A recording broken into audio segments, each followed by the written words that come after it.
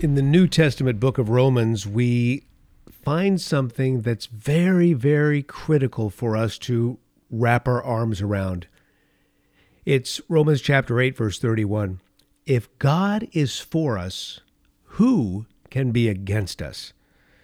We're going to talk about that as we draw closer to God in this daily devotional, the Another Chance daily devotional.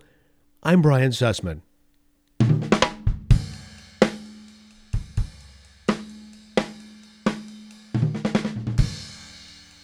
Let me begin by saying it is a privilege to spend time with you. I know you're taking time out of your day to listen to this podcast. Some of you are at home. Some of you may have a break at work. Some of you are doing a little windshield time. You're driving down the road. Please, 2 hands on the wheel. And I'm praying right now for your safety. But let's pray a prayer for all of us at this moment in time. Father, please, I pray for that brother or sister driving right now. Keep them safe as they're on the road. And yet at the same time, may they be able to really enjoy this moment of devotion. I'm praying for that brother or sister right now who's just really going through the ringer. Life has been so difficult, and they just want to draw nearer to you. I pray that in this podcast, there will be encouragement and they will be better equipped to go out there and get them in your name.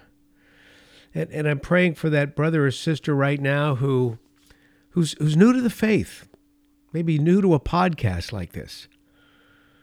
Father, I pray that I'm not talking over their head, but instead I'll talk right to their heart, and that your Holy Spirit will guide them and open their ears to hear what you have for them. Now we pray this in the name of Yeshua HaMashiach, Jesus the Messiah. Amen. In the introduction of this podcast, I referred you to Romans chapter 8, verse 31. If God is for us, who can be against us? And if your back is ever up against the wall, and you're feeling the pressures of life, just remember that. If God is for you, who can be against you? But that's the setup to take us into Matthew 26, verses 31 and 32. I'm using the New International Version. There may be a version of the Bible you enjoy better, but I just find for public reading, this, in my personal experience, is about the best. For my study purposes, I should just mention to you, I usually use the New King James Version of the Bible or the New American Standard Version. But nonetheless, here we are in Matthew 26, verse 31, 32. The night before his death, Jesus said to his disciples, this is an amazing one in and of itself, isn't it? This is the night before Jesus was to be crucified. He knew what lay ahead. And here's what he said to these guys that he had picked to follow him. This very night you will all fall away on account of me, for it is written, I will strike the shepherd, and the sheep of the flock will be scattered. But after I have risen, I will go ahead of you into Galilee. I'm sure that those present, the disciples, and there were others in the mix as well, who were there traveling with this loyal band, they had no idea what the Lord was talking about. I will strike the shepherd, and the sheep of the flock will be scattered. Maybe even privately they spoke among themselves, saying, what is he talking about? He's acting so odd tonight. But after I have risen, I will go ahead of you into Galilee. Now, reading further, we find that Peter just found this whole thing hard to accept. In fact, he may have said to himself, maybe the others, Lord, but not me. No matter what he said, no matter what he thought, he ended up denying the Lord 3 times shortly thereafter. Just as the rooster crowed, you remember the story, just as the rooster crowed and Jesus was led out by the soldiers, the Lord turned his eyes to Peter. So Jesus had denied his Lord 3 times. He's in a courtyard. Some of you have actually visited that courtyard in Jerusalem. He's in the courtyard. I don't know how many people were present, hundreds, maybe they packed a couple thousand into that courtyard. But nonetheless, despite the crowd, despite the fact that he was not in earshot of Jesus, the rooster crowed and the Lord's eyes turned to Peter. And that gaze was too much for Peter to bear. He had betrayed Jesus in his hour of greatest need. And overcome with guilt, we read that Peter wept bitterly. There are many sad portions of the Bible, but for me, that's the saddest of them all. Have you ever seen a man weep bitterly? Especially a man who's strong and confident like Peter was. To see a person like that weep bitterly, it's painful. And yet there was Peter, overcome with guilt, weeping bitterly. He failed Jesus. And during the next few hours, as you know from reading the story, Jesus was mercilessly beaten,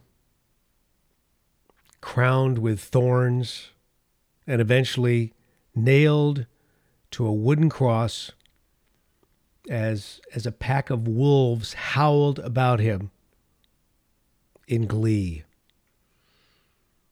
All the disciples were filled with grief, but perhaps none among them experienced the depths of Peter's discouragement and shame, because he was the guy who said, "I'll always be there, Lord. I'll always be there for you." And then when the hour came, he wept bitterly.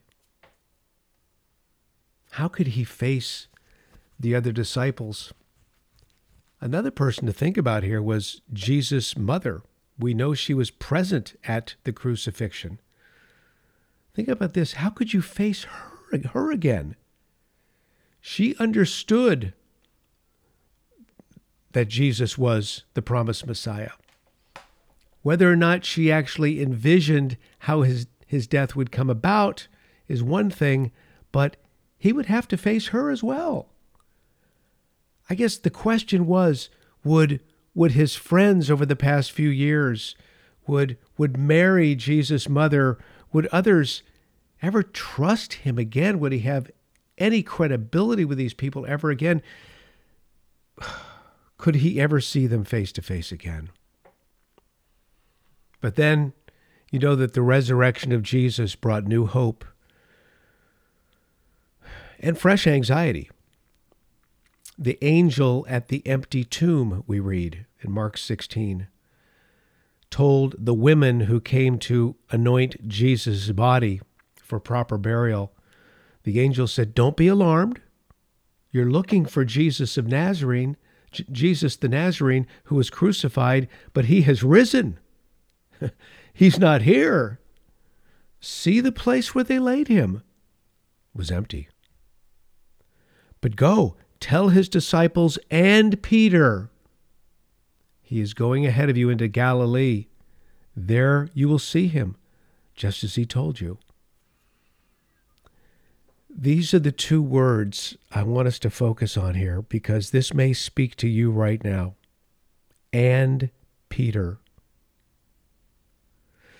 But go tell his disciples, the angel said, and Peter. Friends, you may be experiencing great pain right now because of a decision you made.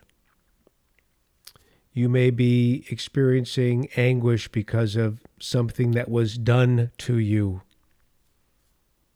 Maybe it's great shame. It could be a multitude of things that have you down in the dumps right now. Can I tell you something? Jesus is saying, and fill in the blank with your name. Go tell his disciples and Peter. Go tell his disciples and your name. He's singling you out by name. He's for you, not against you. He has your best interest in mind. How do you think Peter felt about that? Not only did Jesus rise from the dead, but he called Peter out by name through this angel. And you know something, as we read further, Peter was soon to experience God's love and God's forgiveness and God's restoration. And that's just what the Lord would have for you. He has for you love. He has for you forgiveness. He has for you restoration. What do you need right now? And your name. What loving words of assurance, in this case for Peter, who had been unfaithful. You will live an entire lifetime on planet Earth. You will never deny Jesus the way Peter did. And Peter, and you. What loving words. It's as if the Lord was saying, no matter what you've done, there's forgiveness. There is hope. There's restoration. I'm alive. I'm with you all the way. I offer you a new beginning. I offer you another chance. And the rest is history. Peter spent the rest of his days proclaiming boldly the good news of the Lord he once denied. He became a mighty witness of the gospel for Jesus, finally sealing his faith with his own blood in martyrdom. Peter leaves us a legacy of one who failed, but by the power of Yeshua, by the power of the Savior, he had a new beginning and a meaningful life for the glory of God. So once again, I ask, are you discouraged? Are you like Peter, dismayed at the extent of your inadequacies? The pressure of not living out your faith the way you would have liked to, the way you knew you should. Maybe there have been times when you have denied Jesus through word or deed. Jesus knows what we, his followers, will face in this life. Our faithfulness will be tested many, many times. Our enemy, the devil, walks around, we're told, like a roaring lion seeking someone he can devour.